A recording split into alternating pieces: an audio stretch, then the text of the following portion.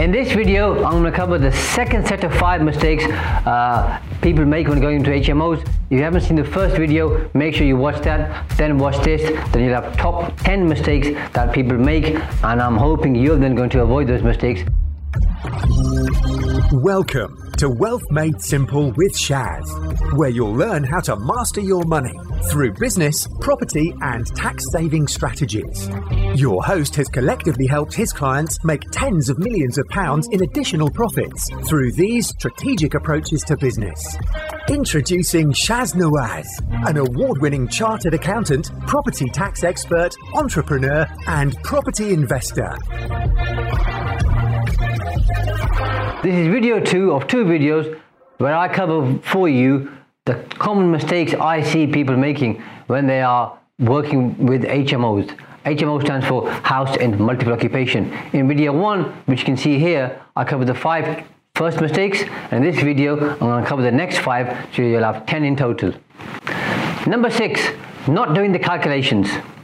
Before you invest in an HMO property, it's advisable, strongly advisable, that you calculate all the rental income and the expected expenditure, and obviously you'll work out the profit and the cash flow, because that's imperative. You need to know those figures, and if you haven't done this before, speak to an agent who works in the area, and they can assist and support you. Now, the expenses are quite vast, so you need to have a detailed breakdown of all those different expenses, and make sure you cover everything in detail, and you'd rather overstate the expenses so that there's no surprises. Now, when you set out the rent, obviously you can look at what the market price is, but also look at what you're offering in your property, and also have a consideration of your expenses, because you're in this business to make money at the end of the day, but you're also here to obviously provide a good service, so it needs to be a balance. Number 7, not paying attention to maintenance and repairs responsibly. Now, some landlords sometimes do put off things, but most are very good. They understand and appreciate the value of repairing and renovating their property on a regular basis, because if you do that, then there'll be less major work to do as you go on, and you'd rather spend, let's say, £2,000 every single year rather than spending £10,000 at year 5, because that's going to cause you cash flow issues. Now, HMOs, generally speaking, require more maintenance than a single buy-to-let, and that's for obvious reasons, because you've got more tenants and there's more people coming in, going out, therefore there's going to be more wear and tear, as we call it in the business. So you need to make sure you're on top of that. You've got either a handyman or a handy woman or someone looking after the property, or you've got a builder who can look at what the repairs are required, working with your agent, and get those done. And some agents obviously have their own contacts, so they'll do those for you.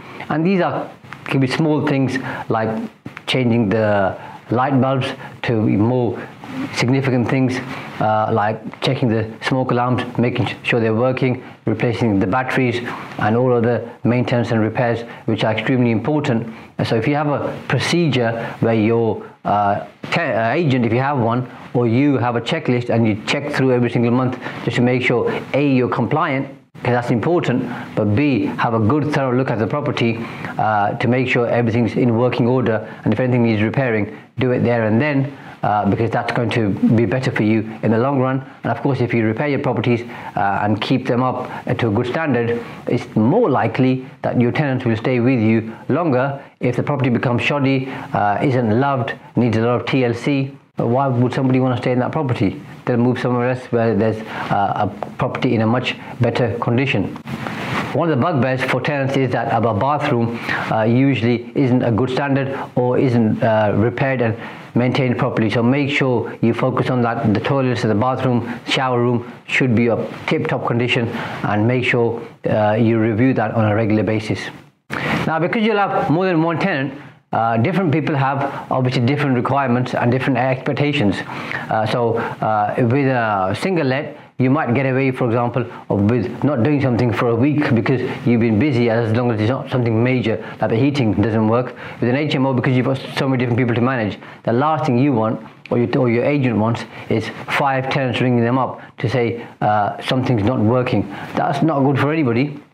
So you need to be more on the game basically to make sure that repairs and maintenance are two things that are done on a much regular basis than you would do compared to a single let.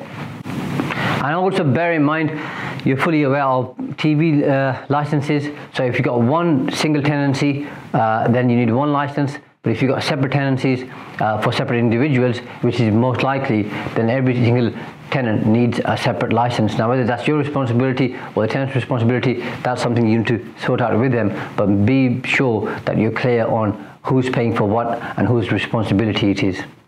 Now, in terms of bills, some HMO landlords include those bills in the cost of rent, such as water, gas, broadband, electricity, which is unlike most single lets where obviously the tenant pays. It's easier for the landlord with HMOs to look after that. Now, sometimes you may wish to pass things on to tenants.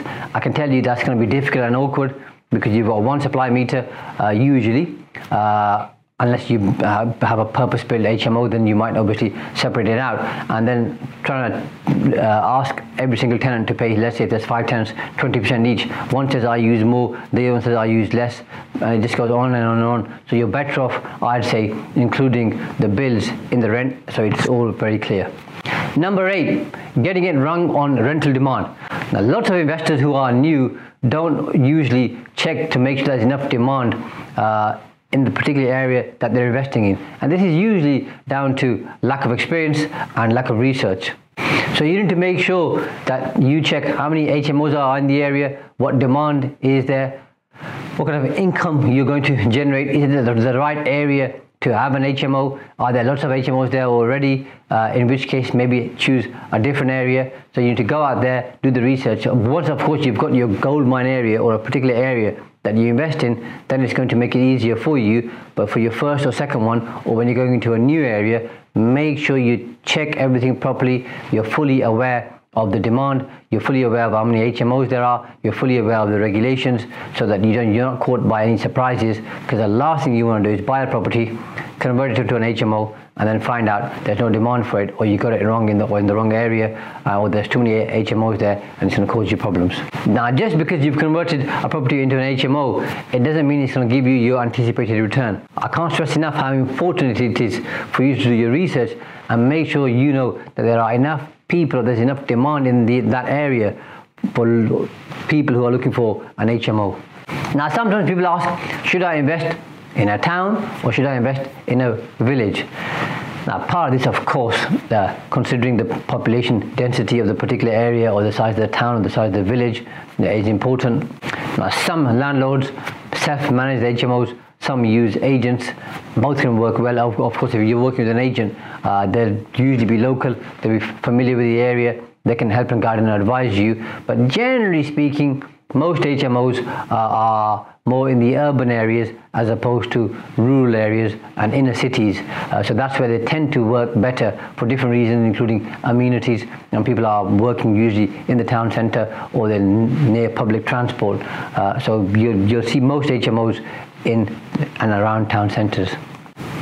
Now, if you're investing in a small town, sometimes there isn't enough demand, and it can be difficult to have a property cash flow, and you might find that your expected returns are a lot less than you anticipated if you haven't done your research properly. So I'm not saying you have to invest in bigger towns, but generally speaking, in bigger towns there's more footfall, there's a higher population, therefore there's more demand. There might be more supply as well, by the way, so you need to make sure you go in an area where there's enough demand and supply is reasonable or not enough, so you can obviously supply those properties. And it's a simple case of doing the numbers, working out the demand, working out people, working out what businesses are there, looking at the infrastructure to make sure that your HMO is going to work. Number 9 is not knowing the maximum rental price for the area. Now, another big mistake is not understanding the ceiling price for rentals in a particular area, because you may not be familiar with the area, or you may have just moved into it, or someone mentioned it somewhere and you thought this is a good area to invest in, and you haven't done the research. And it's not a simple case of saying, okay, I'm going to have 5 rooms, I'm going to charge £100 per room per week, so I'll have £500 a week times 52, and this is how much income I'm going to get. It doesn't work like that. There's always void periods. Sometimes some tenants might not pay. Sometimes the rooms might be empty longer than you thought. So you need to take into account all of those things. And a good agent will be able to help and support you with that. So you go into it with your eyes open. The general rule of thumb is overstate your expenses, understate your income, so you're being very prudent, and then hopefully when you've actually get to the end of the year, the rental income will be higher and the cost will be there or lower than what you anticipated, so you'll have a much better off position than you thought you'd have at the start of the year because you were prudent. Now, of course, no matter how well you've done up the property, there's always going to be competition in a given area, which is going to dictate your ceiling price, and to go over that is going to be difficult. Now, if your property is in a much better condition, of course you can charge more rent because more people will be interested in staying in your property, and because you've invested more in it, therefore it's of more value to people and they're more likely to take up that property. But setting standards is great and it's important, but once you've done that, then you need to make sure going forward you maintain that standard too. And having ensuite rooms usually helps. People prefer that. They don't want to be sharing showers or bathrooms with others, and even if you can have a kitchenette, that also helps as well. And you need to do the numbers, because if, let's say, you're charging £500 for a HMO room and a one bedroom flat is £600 a month, why would somebody want to stay with you to rent a room and share with other people when they can pay £100 extra and have a one bedroom flat? So check out these things before you go into an HMO and into an area, so you can compare the cost of one bedroom flat compared to your room. And number 10, as obvious as it sounds, is choosing the wrong location for an HMO. Now, choosing the right location is very key in terms of getting enough demand for your property.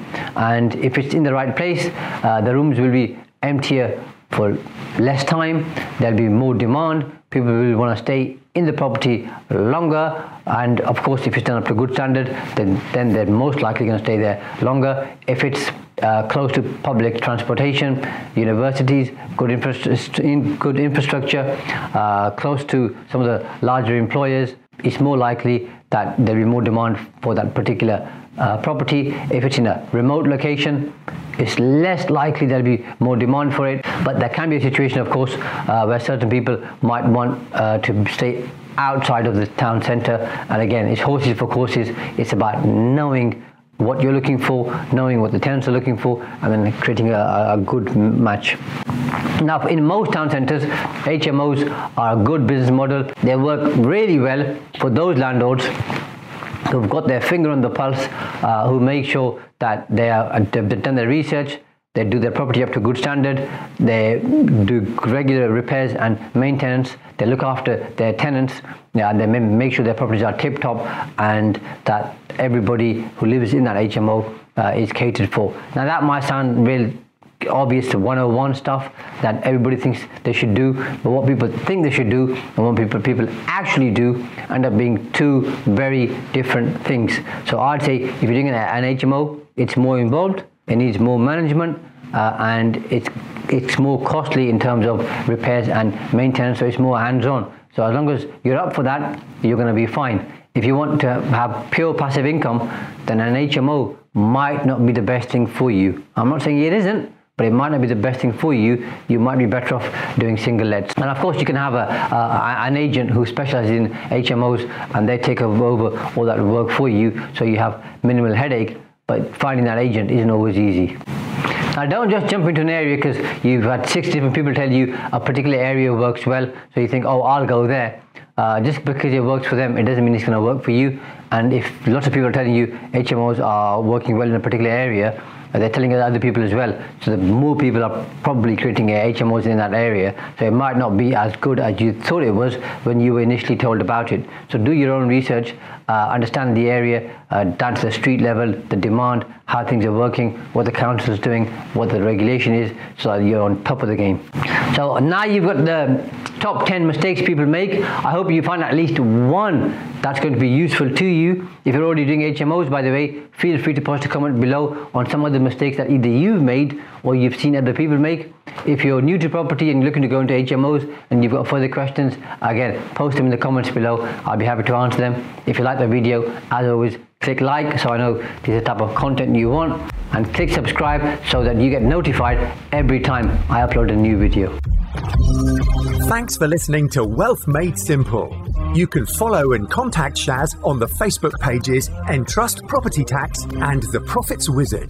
You can also find Shaz on LinkedIn, YouTube and Instagram. Alternatively, email him at shaz@aa-accountants.co.uk. Build your wealth by mastering money.